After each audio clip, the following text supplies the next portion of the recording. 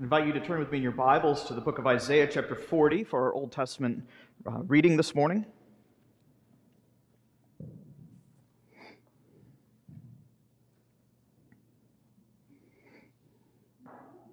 Here the Lord himself reminds the prophet of the great strength that the Lord provides by his Spirit, that we might endure trial and tribulation. Themes that we see replete throughout Paul's letter, second letter here to the church of Corinth. Isaiah chapter 40, beginning in verse 27. Why do you say, O Jacob, and why do you speak, O Israel, my way is hidden from the Lord, and my right is disregarded by my God? Have you not known? Have you not heard? The Lord, He is the everlasting God. He is the creator of the ends of the earth. He does not faint, He does not grow weary. His understanding is unsearchable. He gives power to the faint. And to him who has no might, He increases strength. Even youth shall faint and be weary. Young men shall fall and be exhausted. But those who wait for the Lord shall renew their strength. They shall mount up with wings like eagles. They shall run and they shall not be weary. They shall walk and shall not faint. Now turning with me to 2 Corinthians chapter 4. As we wrap up another chapter here in this letter, we'll focus our attention on verses 16 to 18, but for broader context, as Paul continues to talk about the work of the Spirit in the midst of suffering, we'll begin reading in verse 7. So 2 Corinthians chapter 4, beginning in verse 7 and reading through the end of the chapter. But we have this treasure in jars of clay, speaking of the gospel in our own frail bodies, to show that the surpassing power belongs to God and not to us. We were afflicted in every way, but not crushed. We were perplexed, but not driven to despair. We were persecuted, but not forsaken, struck down, but not destroyed.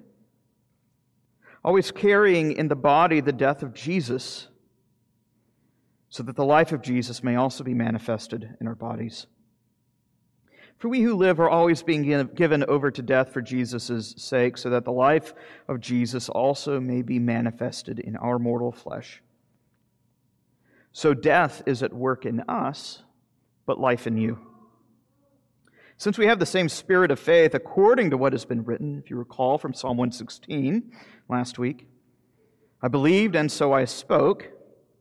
We also believe, and so we also speak, knowing this, that He who raised the Lord Jesus will also raise us with Jesus and bring us with you into His presence. For it is all for your sakes, that as the grace of God extends to more and more people, it may abound or increase thanksgiving to the glory of God. So we do not lose heart. Though our outer self is wasting away, our inner self is being renewed day by day. For this light momentary affliction is preparing for us an eternal weight of glory beyond all comparison, as we look not to the things that are seen, but to the things that are unseen. For the things that are seen are transient, but the things that are unseen are eternal. This is God's holy word. Let us go before Him in prayer. Our gracious God and Heavenly Father, we do thank You that You have given us Your word that has been preserved throughout all ages. That we might know the salvation that is found in Christ, we do ask that by Your Spirit's power You would not only open our eyes to see the great promises of the gospel, but that You would strengthen our hearts to continue to persevere as pilgrims in a strange land, looking for those things that are still yet unseen. We ask these things in Christ's name. Amen. Well, for the past few years, every October, me and my family get together to go on vacation in some place or another, depending upon, of course, where it is that I am. This began when I started doing my internship in Michigan 5 or 6 years ago. my parents would fly up, and for a week we would drive up to the Upper Peninsula, the UP, as they call it out there in the Midwest. Or I guess from this perspective, would you call it the Mideast? I don't know. But what we have is we would go on these trips just to see the sites, these places that we've never been. And from there, we would go visit other places. I ended up, of course, moving to Chicago, and we'd go and see downtown Chicago and other areas on that side of the lake. We even, just the other year, went to Wyoming. Now, what's interesting is for about 6 months leading up to our grand family vacations, it really shapes the conversations that I hold with my folks every Sunday evening, as I call them when I get home from church. What's interesting is over the course of our conversations, even as early as May or June, my dad will be talking about, I looked up these hotels at this place that we're planning on going at in October. We got to check out these sites. We got to do these particular things. In other words, the events of something that we have not yet seen, these things that are coming down the pike, shape how it is that we live on the day-to-day, even today. I think we all have things that we look forward to. It might be the small things such as payday. It might be those medium things such as vacations or family reunions. Or it might be those even long-term items such as paying off your student loans or paying off your mortgage or even retiring. Our passage before us this morning calls us to set our sights not on these lesser things, but on ultimate things, and to let that last day determine how we live our lives today. The great hope of Christ's return, though it is still yet unseen, should shape the very things that we talk about. It should shape our very affections and those things that we long for. As we set our sights on ultimate things, what we find here is that Paul contrasts where we are with where we will one day be, and calls us to set our sights on heaven. And so then fill our hearts with courage as we are presently not in heaven. As we are presently walking through a strange and weary wilderness. As these particular these tensions between where we are now and where we will one day be, Paul brings into view three particular contrasts. We see first the contrast he makes between the inner and the outer man in verse 16. Secondly, in verse 17, he makes a contrast between the present light afflictions versus that eternal weight of glory. And then one final contrast, verse 18, the difference between the things seen and the things that are unseen. So the inner and the outer man, the light afflictions versus the eternal weight of glory, and finally the things seen and the things unseen. Three contrasts to help put into refined focus what it is that we are intending to do as we walk through this earthly wilderness. Well, as you recall, where we have been working our way through this letter, Paul has been having to defend his ministry against detractors. And at this point in the letter, he's addressing the issue of discouragement in the ministry, and even more broadly, discouragement in the Christian life. You can even ask Paul, you can feel it in his letter, why Paul is so discouraged. It seems that nobody likes Paul. Certainly the impression, or at least a lot of people don't like Paul. There's a man who has been assaulted, sequestered, slandered, stoned, shipwrecked. The Romans are out to kill him. The Jews are out to kill him, as you remember in chapter 1. The local church doesn't like him. You can feel that question that's pressing against him. Why even bother to continue? What we see in verses 7 to 15, as we looked at just a few weeks ago, Paul sees himself as being largely expendable. Like an old Starbucks cup, an old Big Mac box. He's disposable, but what he has, the contents that he brings are themselves invaluable. Like a cup of coffee for you Pacific Northwesterners who seem to love coffee so much. But now there's a shift in focus. Whereas in verses 7 to 15, the focus was on the weakness of Paul versus the power of the gospel. Now Paul focuses on the transient nature of this weakness. In other words, that this distinction that he's making between his own weakness and the power of the gospel is a distinction that will eventually give way. Paul focuses on the transientness, the fleeting nature of our present sufferings, by setting it against the backdrop of the whole course of human history. Here's a man who thinks deeply but speaks simply. And for Paul, when he speaks of what we might call the end times, he doesn't require some massive decoder ring, some kind of end time chart that wraps around the walls of a church building. For Paul, all of history can be summarized in two distinct stages: this age and the age to come. The old creation that has been ruined by the first Adam's rebellion. Through Adam's sin, this age has been thrust into an estate of sin and sickness, misery and death. And on the other hand, we have the new creation that has been ushered in by the last Adam, the Lord Jesus Christ, who by his death and resurrection has inaugurated a new world and a new creation that is being called forth into existence through the preaching of the gospel. That's why Paul makes that analogy in the opening verses here of chapter 4, that just as God in the old creation, God in the midst of nothing spoke and the old creation came to be, so God speaks through the preaching of the gospel and the new creation comes into existence. This is a repeated theme that makes its way and develops even through the end of chapter 5, where Paul will say, "Behold, if anyone is in Christ, he is part of the new creation."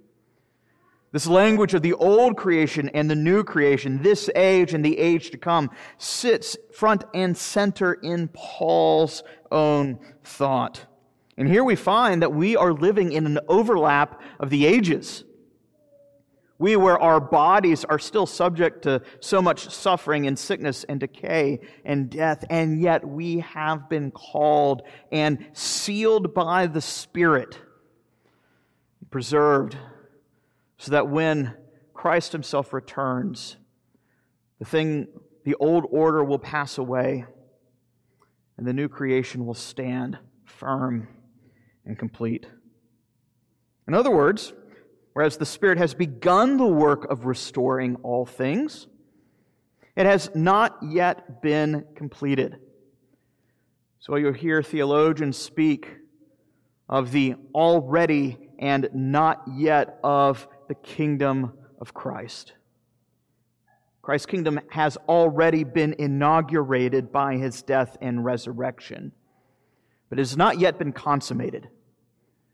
It will finally be consummated on the day of his return. The question we have before us, though, is what does life look like in the interim? What does that life look like between the first advent of Christ and his second advent? What does life look like between the incarnation of Christ and his return? So Paul here speaks of the outer and the inner man. The distinction is not so much a distinction of body versus soul, as much as it is a distinction in terms of looking at where we are in the overlap of the ages. From the perspective of what is seen, the outer man, sickness continues to chip away. Death continues to take its grisly toll on the course of the human events. Death appears to reign. According to what is seen, that is certainly how things look. It's the very issue that the author of Hebrews raises in chapter 2. Christ rules over all things, though we do not yet now see it. Because as Hebrews continues, the goal is to walk according to those things not that are seen, but to walk according to the things that are unseen, that are revealed to us by God in his word. And so when you talk to your friends or neighbors or family members who are not believers, who scoff at the word of Christ, and you say that Christ reigns, Christianity is going to sound like a fool's tale to them. How is it that you could say that Christ has triumphed over death when we have so many people around us dying? That's the perspective of the outer man. And yet from the perspective of the inner man, those things that are not seen, the Spirit has begun the work of restoration, even in the midst of a world that is passing away. I have a buddy of mine who, back home in Florida, his whole job consists in renovating homes. And I remember when I was in college, sometimes I'd make a little bit of extra money to help gut those homes. I remember at one point in time, there was a house that had caught on fire, and we had to go on the inside and gut out everything. From the perspective of the outside, the home looked like it was in shambles. But after the renovation that took place on the inside, it was quite the contrast. You know, I've been looking at a lot of homes on Zillow, and I feel the same way. And looking at some of these homes, you're like, this home was built in like 1910. It looks like it's falling apart. And then you look at the pictures on the inside, and it's this whole beautiful remodeling job where they look like two completely different homes. But this is what Paul's getting at, is on the outside, we look dilapidated and like we're falling apart. But the Spirit is doing the work of renovation on the inside. He'll eventually get to the restoration of the outside of the house. But the inner man goes first. We'll talk about that outside renovation, namely the resurrection of the dead, next week. But here the focus is on that moral transformation by the work of the Spirit. For the Christian, you might look like a mess on the outside, but it does not mean that the Spirit is not at work. Sometimes we feel like we're being gutted. Such is the nature of sanctification. But that is what is needed to clean house. Paul repeatedly will tell us that the Spirit has not come to make us happy in one sense. At least not to make us happy yet. But He has come to make us holy. And that holiness will lead to our ultimate happiness. What is man's chief end? Is the enjoyment of God. God Himself is our chief happiness. He is our chief reward. So Paul says, you know why I'm not discouraged despite these various afflictions? It's because the Spirit is at work in our hearts, and that is what matters. That is what is lasting. The moral work of the Spirit in our hearts, the renewal of the inner man, conforming us to look like Christ in virtue and integrity. As Paul will say in Ephesians and Colossians, that the Spirit works to renew us in knowledge, in righteousness, in holiness. He renews our understanding. He opens the eyes of our hearts that we might know what Christ has done, and so that our affections might be warmed to the work of Christ, that we might serve Christ, not just externally, but from the heart. Somewhat akin to setting a broken leg. If you've ever seen somebody with a broken leg, I remember my brother jumped off of a stage once and shattered his leg. And seeing them have to set the leg, you feel like they're doing something that's far worse than what is required. But setting the leg is required if the bone is to heal properly. Such is the nature of sanctification. Such is the nature of suffering. It's like setting a broken leg. It hurts now, but it is for our good in the long run. It is necessary if we are ever to walk again. If you recall, at the end of chapter 3, what is it that Paul has said? That the Spirit transforms us to look like Christ, and He does so by having us behold Christ.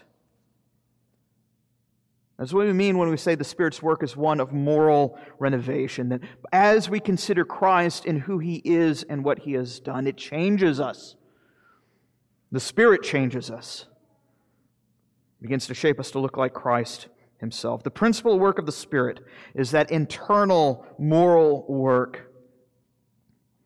And what we see is that the Spirit uses suffering as the material to prepare us for the glory to come. You see that here in verse 17, where he makes that distinction between those light momentary afflictions and the eternal weight of glory.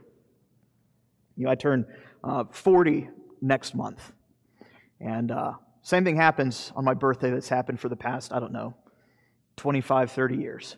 As long as I can remember at least. But going back even further, every year on my birthday, at least since I moved out of the house, my mom will call me. What will she say? On this day in 1981, do you know how much pain you caused me? You took your sweet time. And then she'll go into details of which I will not subject you or anyone else to. But she can laugh about the pain now. Why is that? It's the nature of childbirth, isn't it? At least so I hear. And childbirth is, in fact, painful. But compared to the glory of having a child, it's worth the cost. The Lord says the same thing in John chapter 16. When a woman has given birth, she has sorrow because her hour has come. But when she has delivered the baby, she no longer remembers her anguish for joy that a human being has been born into the world. Right? I have several friends who, in the midst of being with child, they'll make comments like, never again. This is too painful. But then what happens, I visited a family once in the hospital after they had their first kid, and it was a family that was not excited about the prospect. And then, visit them in the hospital just as they had their first kid. What's the conversation? I can't wait for us to have another. Have you remembered the past 14 hours? So that light momentary affliction gives weight to an eternal weight of glory. There's an analogy here between Christian suffering and glory that Scripture makes over and over again. First, there is the comparison of our present suffering to the glory of the one to come. It makes this suffering a light thing, an insignificant thing, painful as it is now, right? That's not to downplay the intensity of the suffering, right? It only puts it in its proper perspective. I'm not telling husbands that if your wife is in the middle of child labor, that you tell her that her suffering is no big deal. That's perhaps not the best thing to tell her in the midst of giving birth to a child. But it does help us put that proper suffering in its broader context. Paul here calls our present afflictions a light thing. He compares it to the eternal weight of glory that is to come. He'll get into what that eternal weight looks like in chapter 5 when he speaks of the resurrection of the body, where he makes that comparison, for instance, in 1 Corinthians 15, between our earthly bodies and our resurrected bodies. The same body though it is greater in comparison as is the distinction between an acorn and an oak tree. How many of us could look at the acorn and say, aha, an oak tree is going to come from that? If we didn't know what it did first. Paul says there's the same analogy with our resurrected bodies. There's something much more glorious. There's an eternal weightiness to it. We'll talk about that next week.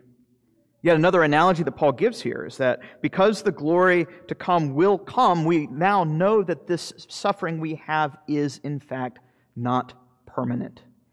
It's transient. It's only momentary, right? Nobody spends an eternity in childbirth. It is intense. It may last a few minutes or hours or even a few days.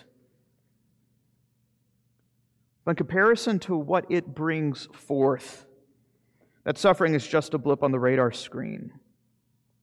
It becomes just another awkward conversation to have with your grown son on his birthday on the phone. It's a conversation, by the way, I look forward to every year, by the way. So it's great to have those family traditions. And yet there's another analogy to be said that just like childbirth, this suffering is, in fact, necessary. Notice what Paul says here in verse 17, that the affliction prepares us for glory. There's no bypassing suffering. This is the road, the path that the believer must follow if ever he is to make it to the celestial city. Paul says in Acts 14, through many afflictions we must enter the kingdom of God. So how is it that these afflictions prepare us? Well, if you see here in verse 18, what they do is this. They set our sights on the horizon. Note the as that you see here if you're using the ESV. That the afflictions prepare us for glory as while we presently look for those unseen things. Right? I'm from Florida. I'm a fifth-generation Floridian. I love the idea of boats. But I hate being on boats because I get motion sickness like you would not believe. And I remember I used to teach high school, and one year for our seniors for spring break, they had a spring break trip to the Bahamas, and they couldn't find enough chaperones. So I was required to go to the Bahamas as part of my job. And I think for anybody else, they would see that as a wonderful thing. For me, I begged and pleaded not to go. I don't want to be on the water. I get sick as a dog. I hated it, get seasick. But you know what I was told? They said, well, it'll be fine. Just set your sights on the horizon and it'll help things out. I think it does that for most people. It didn't do it for me. There's a bobcat staring at me. Maybe he's hearing the message and is transfixed. Anyways, never mind. That's the imagery that's intended. Setting your sights on the horizon. To look, that word here means to set your sights on, to be on the lookout for. It's like the man on a boat in the crow's nest, having his eyes on the horizon, looking for land, looking for those things that you cannot now see. But even that act of setting your sights on the thing that is just over the horizon, it helps you from losing your lunch in the middle of the ocean. And at the very least, it keeps you from turning inward. See, that's the nature of faith. Faith is extrospective. Fancy big pants word. Faith looks outward, not inward. I think for so many of us, when we think of faith, we always want to turn inward, try to muster up the resources to make it through the day. But that's not what faith is, according to Paul. Faith doesn't look inward. Faith looks outward.